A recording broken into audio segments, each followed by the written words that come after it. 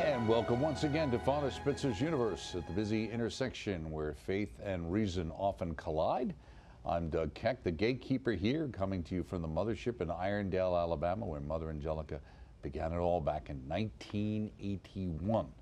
Email your questions to us, very important part of the program, Spitzer's Universe at EWTN.com. And check out all the Father Spitzer's websites. There's themagiscenter.com and purposefuluniverse.com. and SpitzerCenter.com, the latest, greatest one. And of course, Father Spitzer's Universe is always available on our EWTN YouTube channel and on our EWTN On Demand page. And you know, while you're there, check out some other great programs, including The Unfinished Symphony. This documentary chronicles the life and work of World Villages for Children founder Father Aloysius Schwartz. Despite being diagnosed with ALS, believe it or not, he was dedicated his life to serving the poor. And it's a wonderful, wonderful story. And you can see it for free anytime, 24/7 on our on-demand page with so many other wonderful programs. Our topic today, the moral wisdom of the Catholic Church, available now through EWTN's Religious Catholic, is from Father's book, of course. We could use that teaching especially today.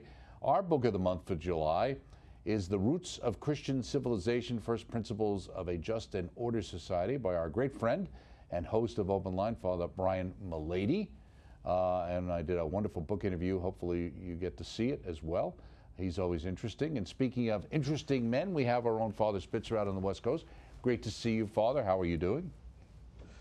Great to be with you too, Doug. I'm doing great. Great. If you'd like to kick things off with a prayer, that'd be great. Absolutely. In the name of the Father, and of the Son, and of the Holy Spirit, amen. Heavenly Father, we give you thanks for your many blessings to us, the blessing especially of this ministry and our ability to serve in it.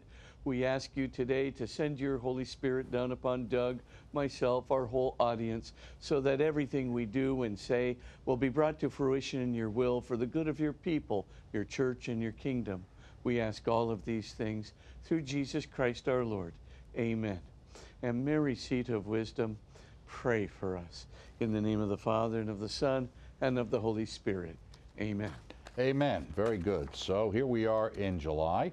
A couple of weeks, you're the president of NAPA, right? Yep. You got an event coming up in a couple of weeks, right?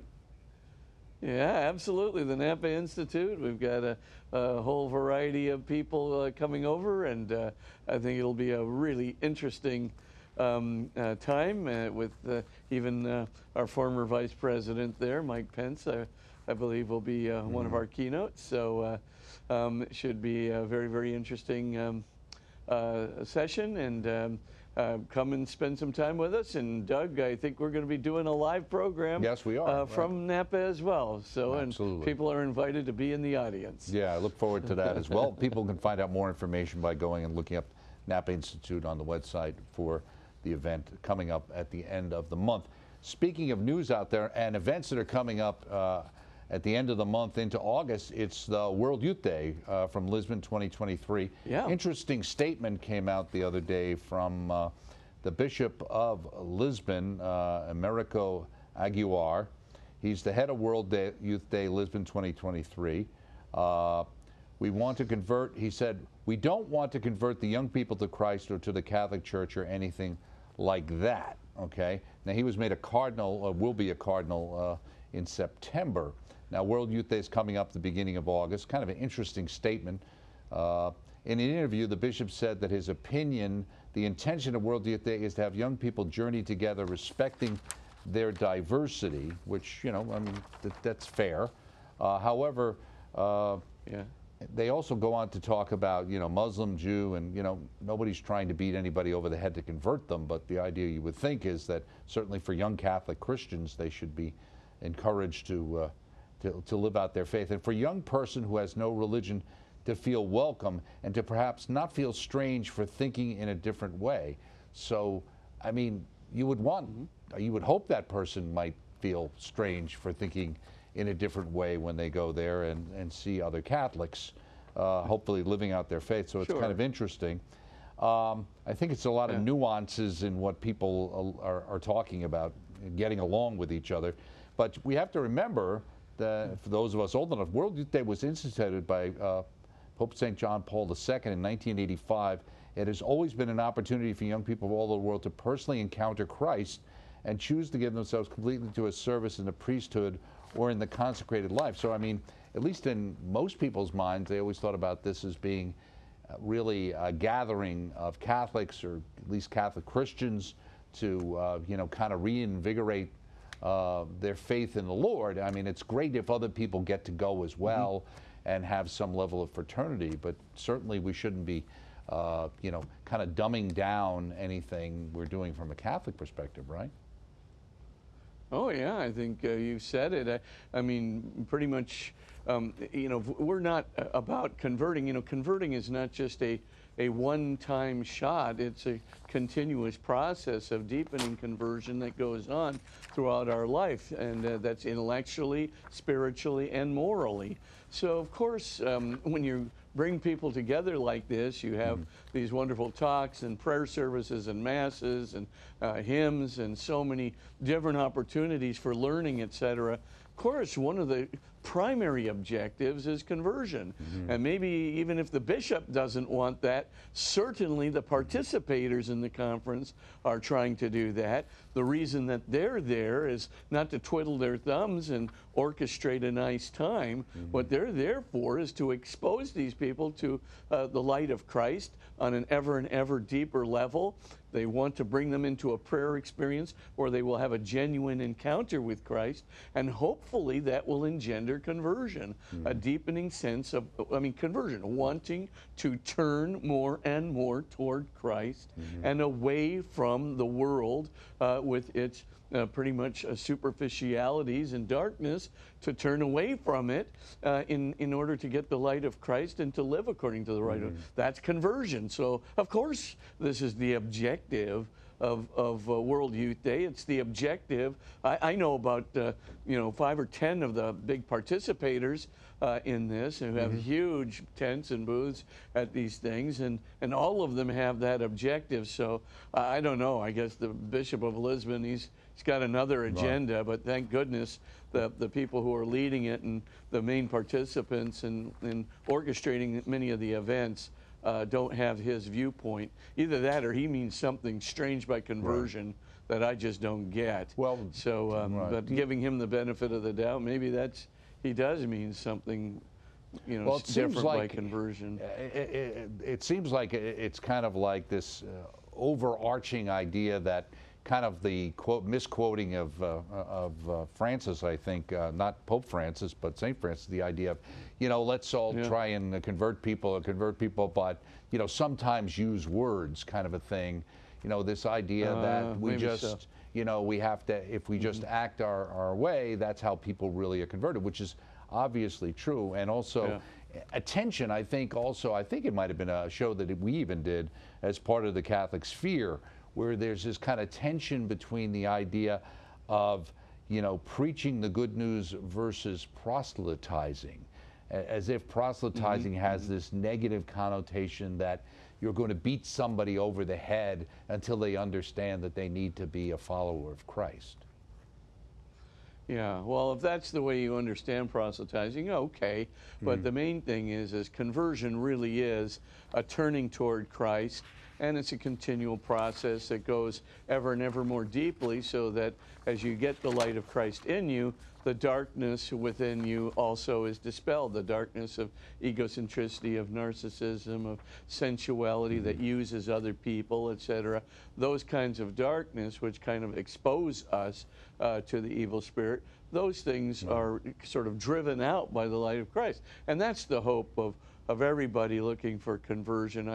I really, you know, if that's, you know, I'm not worried about not proselytizing. Right. I'm definitely trying to bring people ever closer to Christ with deeper and deeper encounters. And I know most of the leaders and participants are trying to do the same. So, I mean, whatever the Lisbon Cardinal Bishop wants to do is fine by me, but it sure isn't the agenda of most of the people I know who are trying to bring the light of Christ to the world.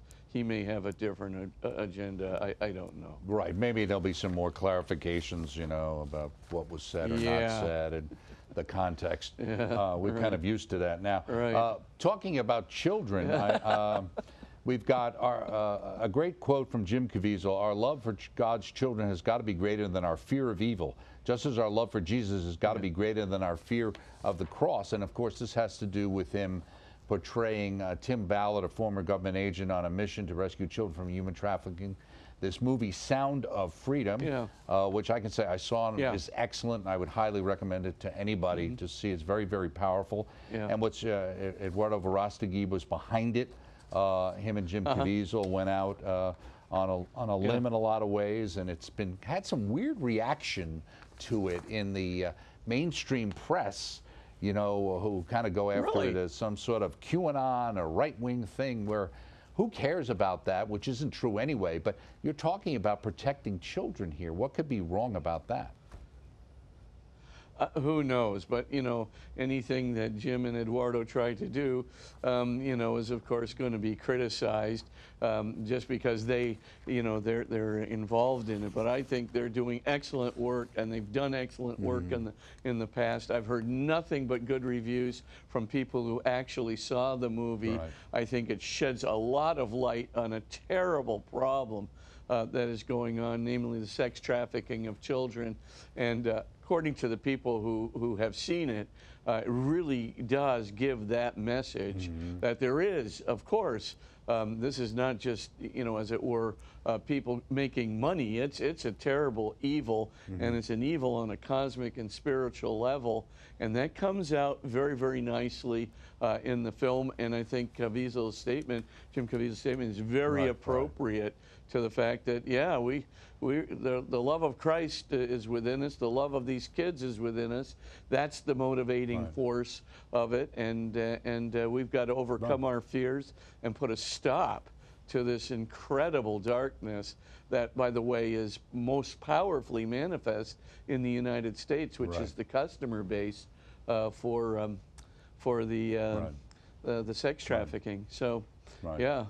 Well, it's obviously, you know, I would say, you know, pornography plays a big part to all of this. I saw it when I worked on the Playboy channel. The programming that was done, it had to be weirder and weirder and harder to get the same reaction.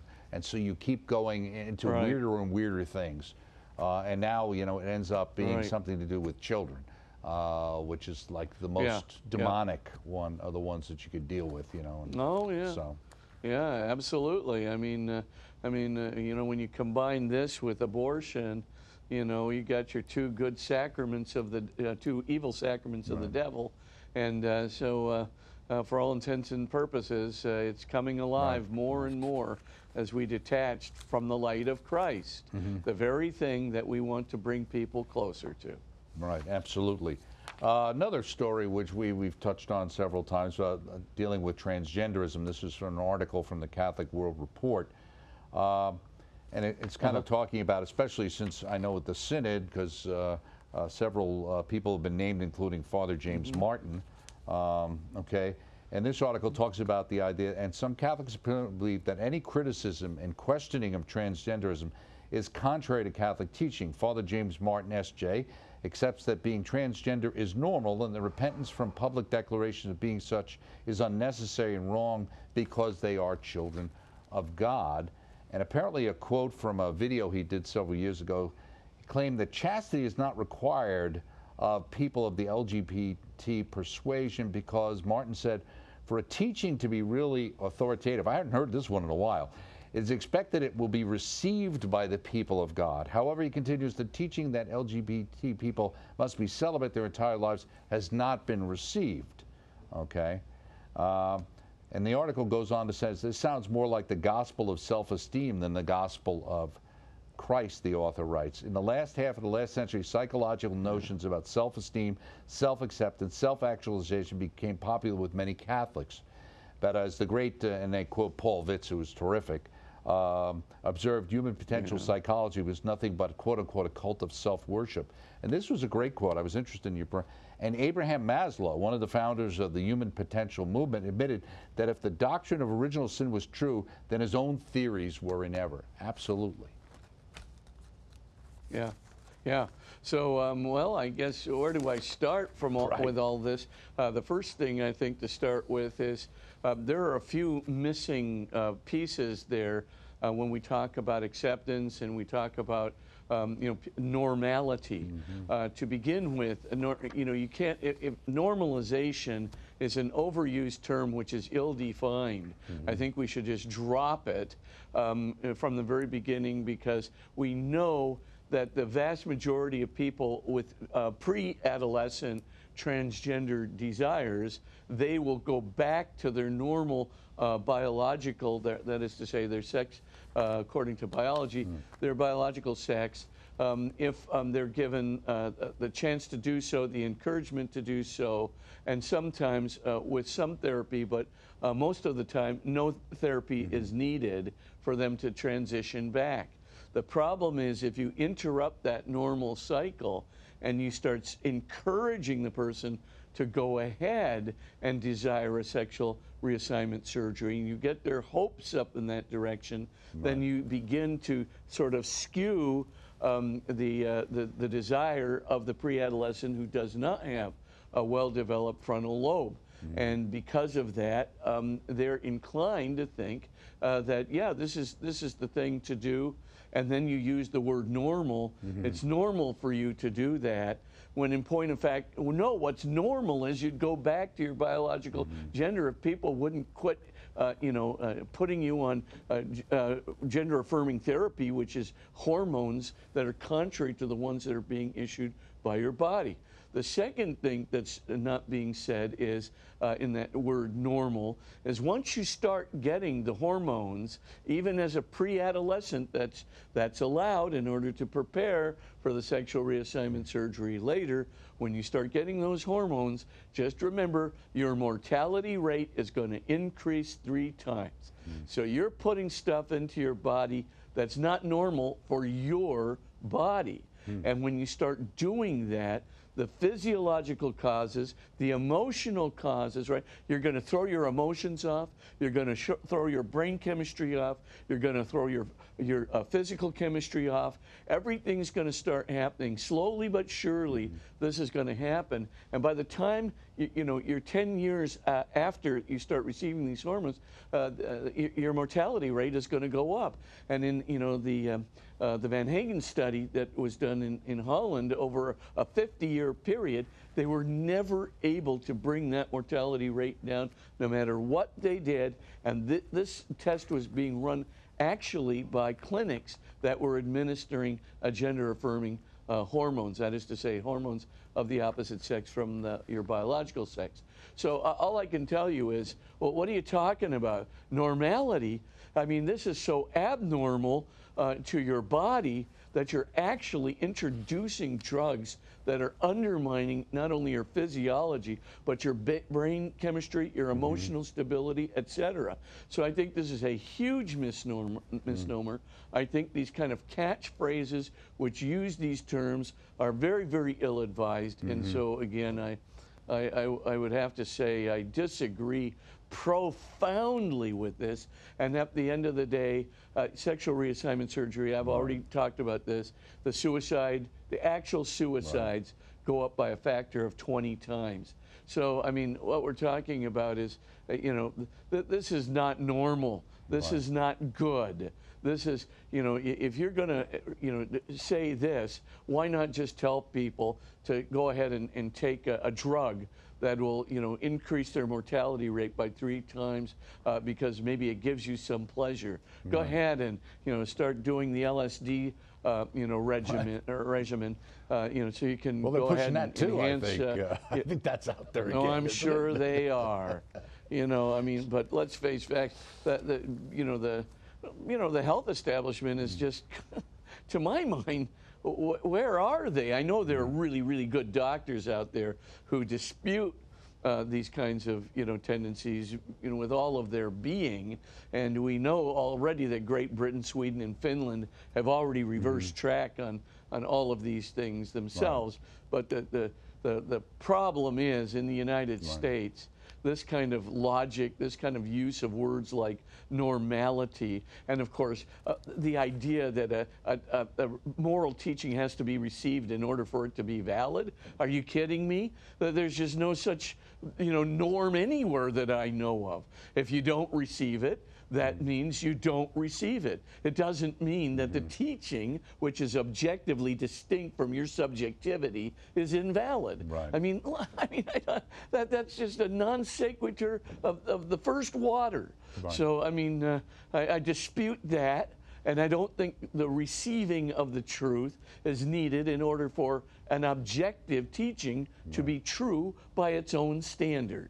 And the standard, by the way, is Jesus Christ, and the standard is the natural law, and you can make very good cases that from that objective cases, and the subject, receiving it or not receiving it has nothing to do with the truth, the objective truth of the statement, the proposition itself. Unless you believe in relativism, well, then it's all about my reception of it, right? So.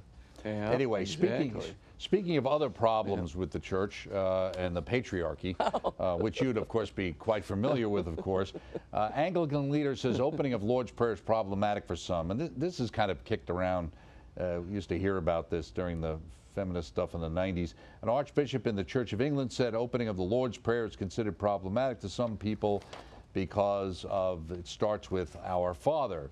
And this is the Archbishop of York, and again, this is the Anglican, Stephen Cottrell, referring to God that might be offensive to some people because of the negative connotations of patriarchy. One conservative commentator in England who's said, "We call it the Lord's Prayer because it's the prayer the Lord gave us. He taught us to pray it. We call God our Father because that is how he instructed us to address him." Is the Archbishop saying Christ was wrong, that God made a mistake? And that's the question. It seems to be, I guess our Lord was worried about what everybody would think at the time, so he wanted to be, just make sure his words work for the crowd he was talking to, I guess. All right. Well, right. So there you go. I mean, the question, of course, answers itself. If it was good enough for Jesus, it's good enough for me. And the idea that Jesus only said this thing in a time-relative way. So today, of course, we can recondition Jesus' words to fit our own times. I think, we just talked about that. Does the subjectivity of the receiving subject bear upon the truth of the utterance made? And the answer is no. And you can't ever say that without turning everything into relativism, which, as Plato saw 2,004 years ago, is sheer sophistry. And we're right back to it, and this is just another sophistical statement. Probably ought to take Jesus' words as he gave them without relativizing them to the wisdom of the age. And we know what wisdom we have in this age.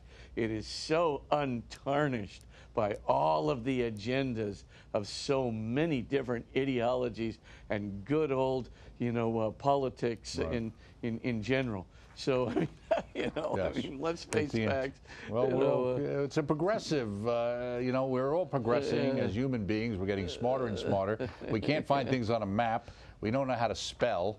But otherwise, everybody's intellectually far superior to the people of the past. One more. And just looking at the suicide rates for young girls over the last 20 years, it's horrible. Have gone up 200%. That's 100% every 10 years.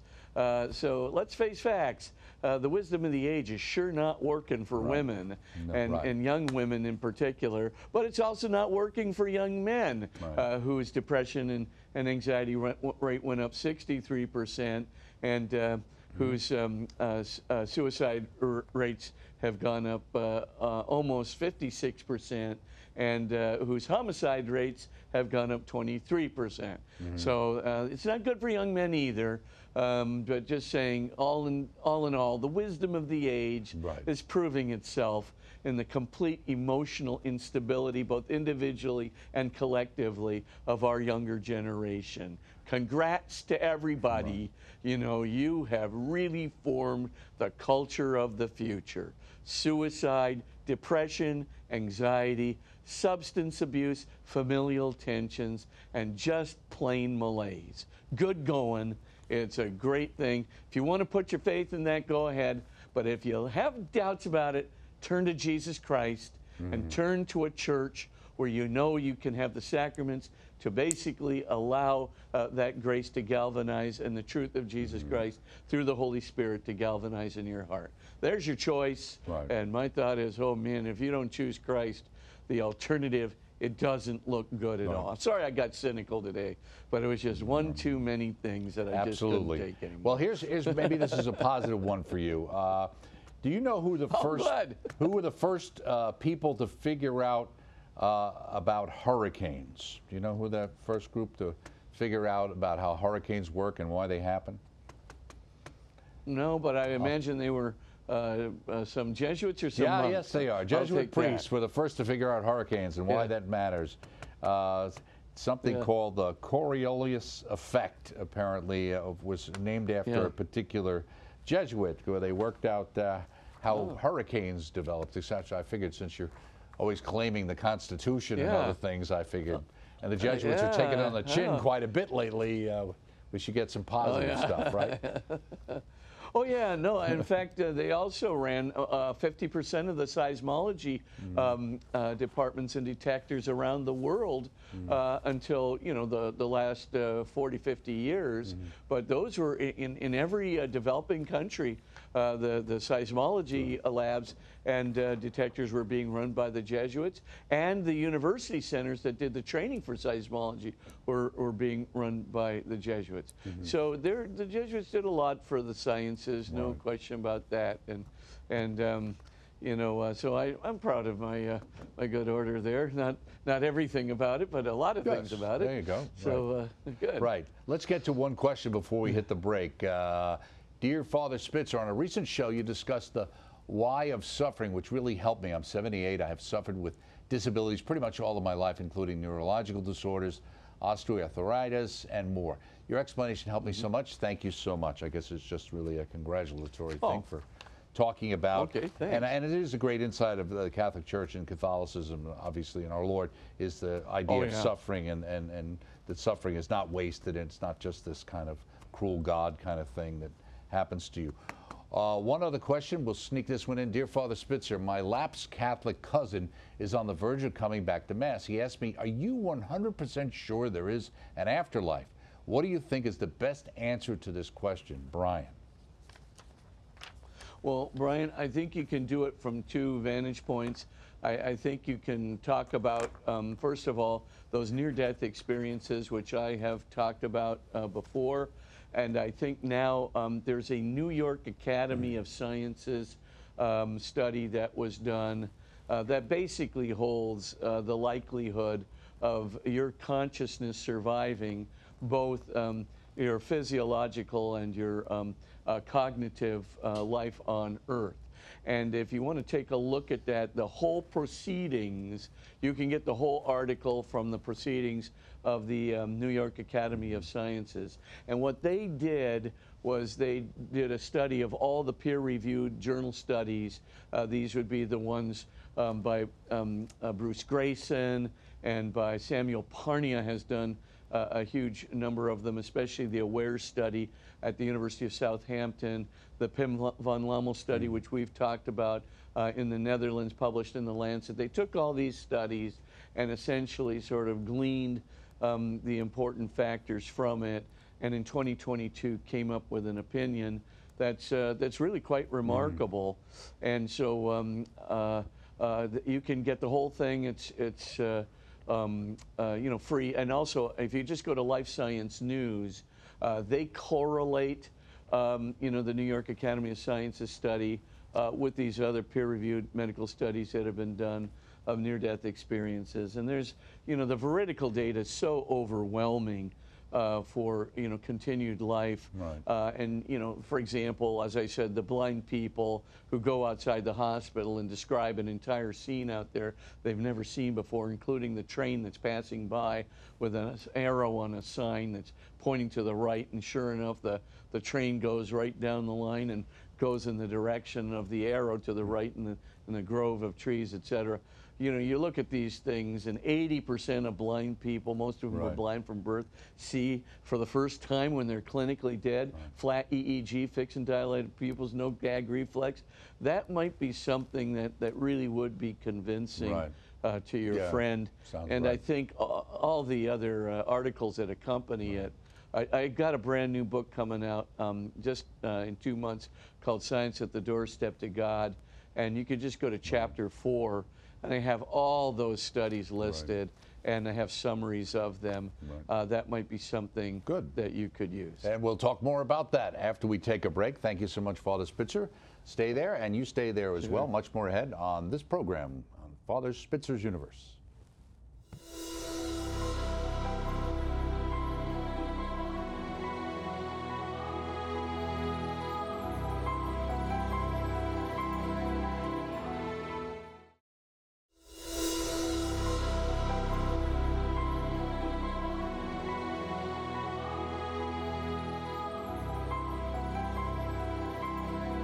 We do appreciate you staying right there for part 2 of Father Spitzer's Universe. Speaking of a wonderful event, there's the EWTN Family Celebration, Saturday, August 26th, right in Birmingham, Alabama, which means you can always check out the network, go up to Hanceville, lots of interesting things, great speakers like Father Wade Meneses, Deacon Howard Burke-Sivers, Jim and Joy Pinto are going to be there. It's all focused on the Eucharist. We've got the Mass with our local Bishop, Stephen Reka.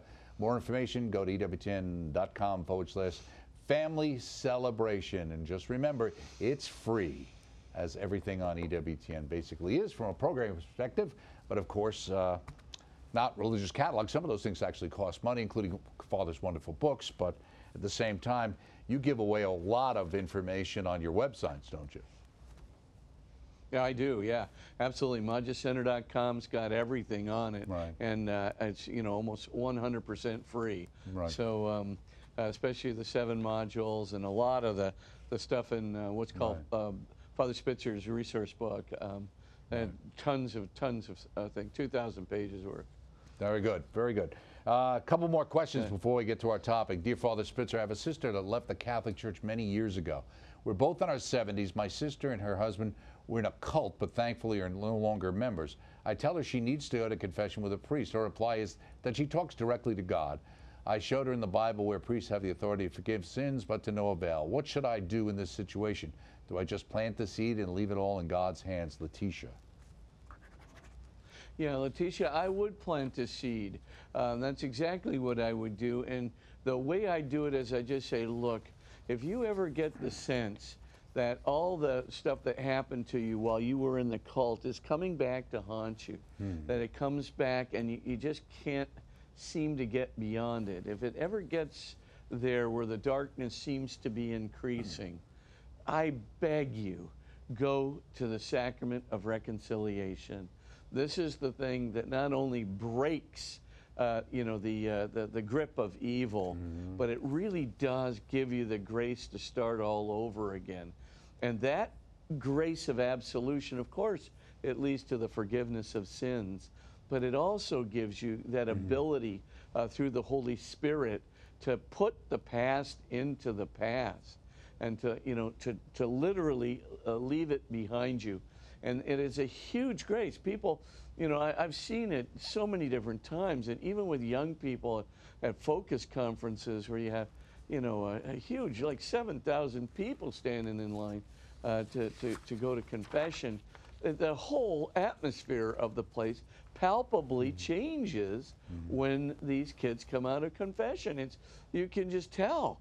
I mean, the Holy Spirit's everywhere. The evil of the past is no longer haunting them or driving them down. The fact that they've not only received absolution, not just psychological, it's a real grace that breaks that grip of the evil spirit. So definitely, that's the seed I'd plant. I'd just tell her, look, if you get to a point where this stuff just keeps haunting you, or it keeps getting worse, or the foreboding and the darkness and so forth, the loneliness starts getting to you, here is your solution. Go to Christ through that intercessor, that priest, and it will be transformative. It's hard to do, but it's okay, because when you leave, you will be a different person. Happens all the time. Right. Discovered it in my, when I went and did my first hospital ministry, I saw this so many times where people who were going to get a surgery and there was some degree of danger in the surgery, and they went to confession for the first time, and all of a sudden, many, many years, and all of a sudden their whole lives just turned around. I mean, you could see the change in their personality from one day to the next. Right. So that's probably the seed I'd plant. Very good. One last question before I get to the top. Dear Father Spitzer, to what do you attribute dying persons supposedly seeing deceased relatives and friends? Would these just be hallucinations on the part of the dying person, last-minute temptations by the devil, or would God send relatives and friends to comfort the person? Amy. Well, Amy, I think it's the latter. And what you find, especially if you want a verification that it's not just hallucinations, it's little kids who have these visions, right? They're in a hospital, they're terminally ill, and several days before the child dies, the child will come, and even though the truth about the fact that they're going to die has been hidden from these kids, the kids will tell their parents, oh, I just saw St. Michael, or I just saw my grandpa, or I just saw, somebody else, right? And they told me that I'm going to die on this day, and so they'll point to a day, Saturday, whatever it is, and then they'll just say, but don't worry, Mom, I'm going to be okay, because the angel told me, or Grandpa told me, that, I was going to go right into the hands of God, and he said that, you're not to worry, and I'm, going to be just fine, and I believe him. And like I said, I've had my own experiences too of my grandfather talking to the angels, etc. But the point is, I really do think these things happen. I really do think that it happens so frequently with younger kids, and it is so accurate when they come back. The time of their death and the fact that they're completely unperturbed about it. They know about their death even though it's been hidden from them, and they're trying to console their parents about it. The fact is pretty clear, time after time after time. It happens so often that I don't think anybody who really has studied these deathbed experiences think that they're not real. They certainly don't think they're hallucinations, because hallucinations are almost without exception very inaccurate and give the exact opposite emotional reaction. Instead of peace, they give rise to kind of a disharmony within the system, etc. So hallucinations are anxiety provoking very often, whereas these deathbed visions are almost universally peace provoking, and the child becomes the emissary of peace back to the parents. So I really do believe that, there obviously it's possible that there could be somebody who has a hallucination. I'm not discounting that, but I'm saying that the majority of these things where, especially a child, who has no agenda whatsoever, the truth has been hidden from him, and he gives perfectly accurate information. He's totally at peace. That's very likely to be a correct deathbed vision, very accurate and very true. Whoever he says he saw, he probably saw. So absolutely happens all the time, honestly, all the time. Okay, let's get to your book, The Moral Wisdom of the Catholic Church. One of the things on page 21, right at the top in the introduction, we talk about, you emphasize certain areas. I think it's 11 different ones, I think is what you have. But basically talking about the idea that we live in a world where there's a lot of concern that the teachings of the church are unfair, okay? That this group or that group is unfairly burdened or marginalized. And this puts us in a very precarious position in our spiritual lives, for in our seemingly justifiable passion and outraged at injustice, we're tempted to go against the teaching of the Christ and his church, and what's worse, to abandon the church itself and thus abandoning the essential sacraments, as you said, of reconciliation. And then you go on to say, before we make the judgment that Jesus and the church teachings are unfair and worthy of belief, why would Jesus and the church teach us? It's like there was Chesterton's fence or whoever's fence, the idea, but before you tear down a fence, make sure you know why somebody put it up there in the first place before you discount it, right? Yeah, exactly. Right. Yeah, before the bull comes wandering into your yard. Right. Yeah, good. So, I mean, yeah, that's exactly the point. Is, you know, at first glance, you know, and these are good people, right? They look at this teaching, they go, oh my gosh, you know, we don't want to marginalize transgender people. The first thing to realize is that the church is not marginalizing transgender people and is not saying anything about transgender people except we ought to respect and love them. That's the first thing. The second thing is, and what is the church and Jesus? You know, what are they teaching about? They're teaching about the action itself. So the idea is there something about sexual reassignment surgery? Is there something about gender affirming therapy that is going to be very, very, you know, debilitating to people? And the answer is yes, there's something about that that's going to be terribly debilitating to people.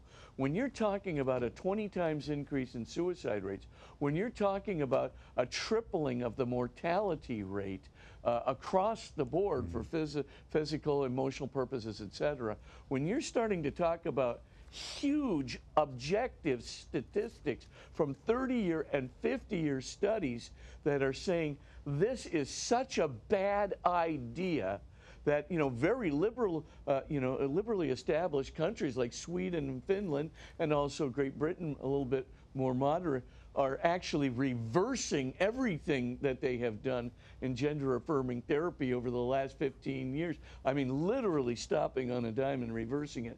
You got to say to yourself, okay, you know, is this a biased religious study? No. These are all secular studies from, you know, the archives of general psychiatry, various university studies, et cetera, these big Swedish and and Dutch studies that were done on mortality rates and suicides. I mean, they were done by people who originally favored these kinds of therapies and who are now beginning to think, yiko, this is not very good at all.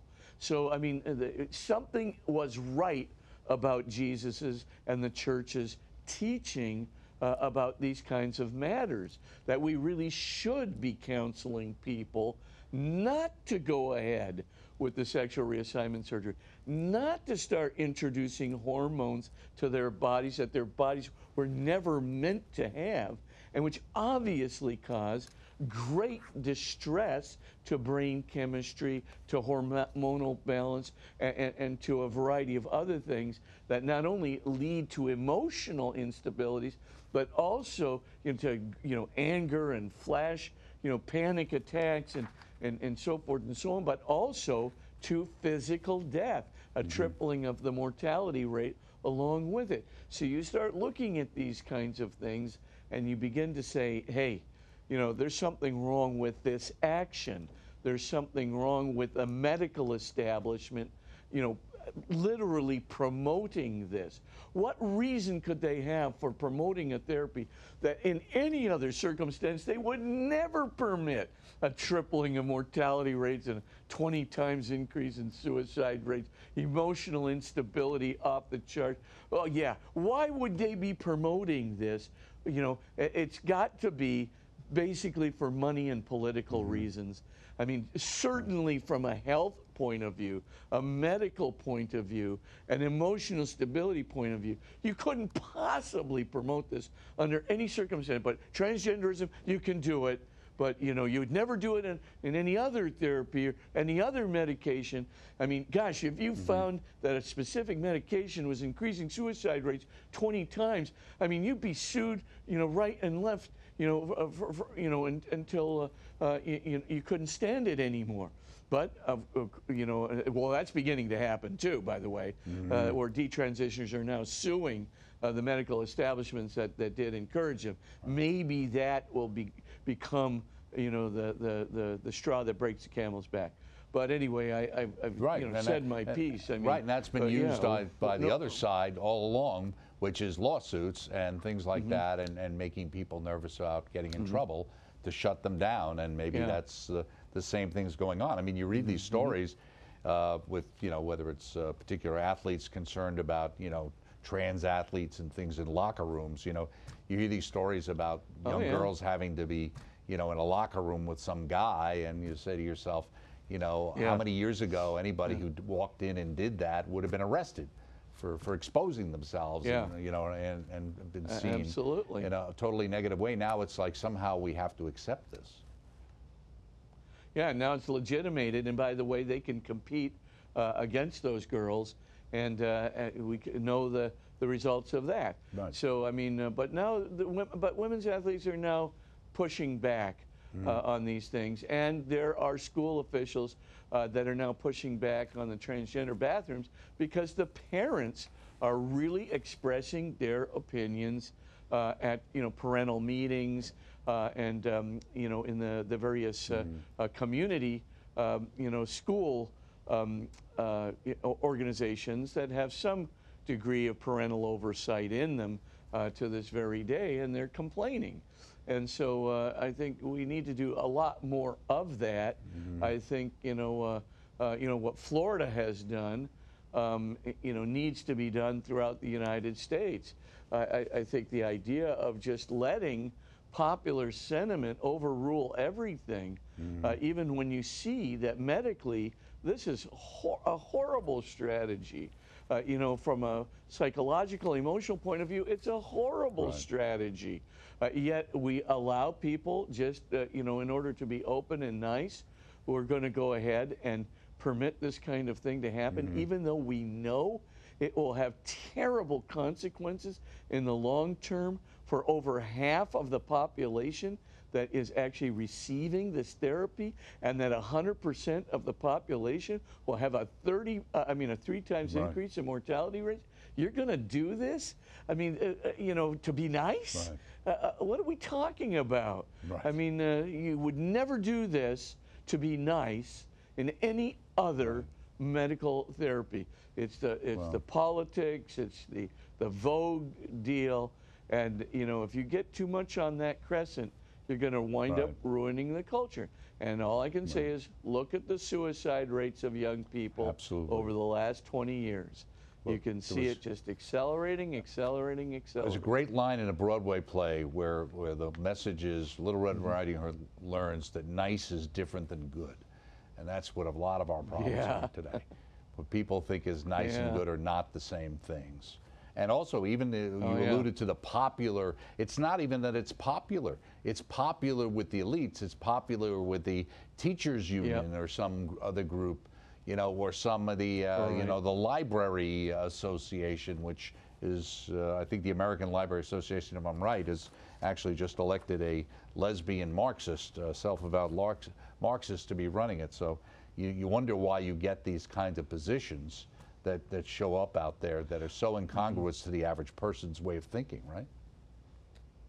Yeah, well, when people start rushing in, you know, to sort of promote an agenda which just has a health value that is a -10, we have to call them on it. I mean, there's just, I mean, there's no excuse why you know, the regulatory, the self-regulatory aspects of the medical establishment are not going after the terrible consequences of gender-affirming therapy. Why isn't anybody, I mean, the statistics are out there, the studies are out there, the long-term studies are out there. I mean, there's no disputing those studies. I mean, we know what's going to happen. We know we're going to introduce these kids to, you know, these increased mortality rates and suicide rates, et cetera, et cetera. We know this is going to happen, and yet we're promoting it just as if there's absolutely no consequences in the world. You know, well, all I can say is I think it's irresponsible. I definitely think from the medical point of view, it's unethical. Right. I mean, if you did a practice in the legal profession that led to a 20 times increase in suicides, you'd get sued right. from within your own legal profession. Right. But boy, you know, you can do this in medicine and it won't be right. called medically unethical. Right. I mean, I'm just scratching my head and going, this makes no sense to me. Right. But, you know, everybody's trying to rush in, grab the moral high ground, trying to say that nice is good, et cetera, as Right. you've already Absolutely. pointed out. Right. And, so we used to have people who were PhDs and MDs. Now they have ESG and DEI, I think, after their name, and that seems to be the predominant thought of what it is. And nobody wants to be canceled. A lot of people in the medical field saw what happened during the COVID situation, where there were a lot of people who were just raising reasonable questions about how to treat it, or even, you know, where it came from, and were, you know, made pariahs or lost their jobs, and you know. So people are afraid. Yeah, no, and that's right. unfortunately, there's lots of pharmaceutical companies who make a lot of money on some of these treatments. Yeah, oh yeah, I agree. And there's no question about check it. a lot of the news shows that run and see who predominates a lot of the advertising in those shows. They're pharmaceutical companies. Oh yeah, no, it's not follow being the money. conspiracy theory, it's just a fact. So you can figure out, does it have an impact? I would think it probably does. Sure. Now, on the 12 moral teachings you talk about here, you know, some of the ones like extramarital sex, homosexual lifestyle, pornography, abortion, euthanasia, and eugenics, and you talk about where these things are systematically violated, we have negative consequences. You say that individuals decline significantly, marriages and families decline significantly, society and culture decrease significantly in cohesion. There's factioning, all this stuff, everything we see. But like you said, we see all of these results and we just ignore them, or say we just need to drink more poison. Yeah, well, exactly. I mean, people are glossing over them. I simply don't get it. The propaganda machine is as, you know, overwhelming as people like Christopher Lasch once noted, you know, in his book, The Culture of Narcissism. And now we're really seeing it happen where, you know, people just gloss over this stuff, and as if, you know, I mean, the consequences of these 11 issues, you start looking at what it does, you know, what pornography does to depression rates, what it does to, you know, aggressive sexual behavior on the part of young men, what it does, like 2.5 times increase in the divorce rate, a 1.7 times increase in job loss of the people who get addicted to it. And you go through it again and again. I mean, there's no good, the loss, complete loss of emotional intimacy, intimacy, and the loss even of the capacity even to relate emotionally to your children. And you say, this stuff is terrible. And then in the next article you read, you know, it says it's a victimless sin. So, I mean, I just am sitting there wondering to myself, is anybody looking at these studies? Is anybody, I mean, these are secular studies from, like I said, Archives of General Psychiatry, from university studies, from good organizations like the Pew Survey. And what do they say again and again and again? Each and every one of these behaviors, don't care what it is. You get into homosexual lifestyle, you get into transgenderism or gender reassignment surgery, you get into pornography, you get into you know, post-abortion syndrome, you get into all these things. Just look at what the studies are saying. Terrible for your emotional health, terrible for your spiritual health, right? Spiritual health. I mean, Pew Survey does a survey, says, oh, you start going into these lifestyles, all of a sudden, you know, your atheism rate doubles, your prayer life is cut in half, your reading of Bible or Scripture is cut in half, and your church attendance is cut in half. I mean, that's Pew Survey, you know, that's looking at these things. And then you say, okay, so spiritual health is wrecked, emotional health is wrecked. How about relational and marital health? Wrecked. What does that have to do with the culture? Everything. because of course by the time you're finished, there's no cultural cohesion at all. There's no cultural harmony at all. Everything is reduced to identity politics, where Right. differences are emphasized above commonalities, and of course you can see the cultural tension that's just banging away, you know, at you know, loggerheads to ruin our disharmony. Well, and we got, you know, smiling politicians that come Absolutely. on board. You know, Great image to and- leave and us tell with us there. everything Right, is- absolutely. Yeah. Tell us all. Everything's really fine. Nothing to worry about here. Don't worry about it. With that being said, if you'll give us your blessing out the door, that'd be You great, bet. Father. Okay. And bow your heads and pray for God's blessing. And may Almighty God send His Holy Spirit down upon you, filled with the wisdom and love of His Son, the love that will save the world, the love that will redeem the world through His teaching, through His moral instruction, and through His sacraments, so that as we begin to involve ourselves in His life and light, we can become disciples of life and light to a darkened culture that esteems death. In the name of the Father, and of the Son, and of the Holy Spirit. Amen. Amen. Thank you so much, Father Spitzer. Always a pleasure. Stay well. We shall see you next week. And don't forget, Father Spitzer's books and DVDs are available naturally through our EWTN religious catalog, of course. And next week, we continue with the moral wisdom of the Catholic Church, just scratching the surface. Bookmark this weekend, Twisted Unto Destruction, How Bible-Alone Theology Made the World a Worse Place. Interesting interview with Donald J. Johnson, the author of that book. Also, massive Thanksgiving with the Knights of Peter Claver and their Ladies Auxiliary. Live from New Orleans. We try to cover this every year, Sunday, 11 a.m. Eastern Time, always a great event. And Lourdes United in Prayer from Lourdes, France. Many events throughout the day, including Mass, the Rosary, Eucharistic Procession. Check out EWTN.com for events and times that tie in your area. And we hope to see you next time in this area. It's called Father Spitzer's Universe. Till then, have a good week.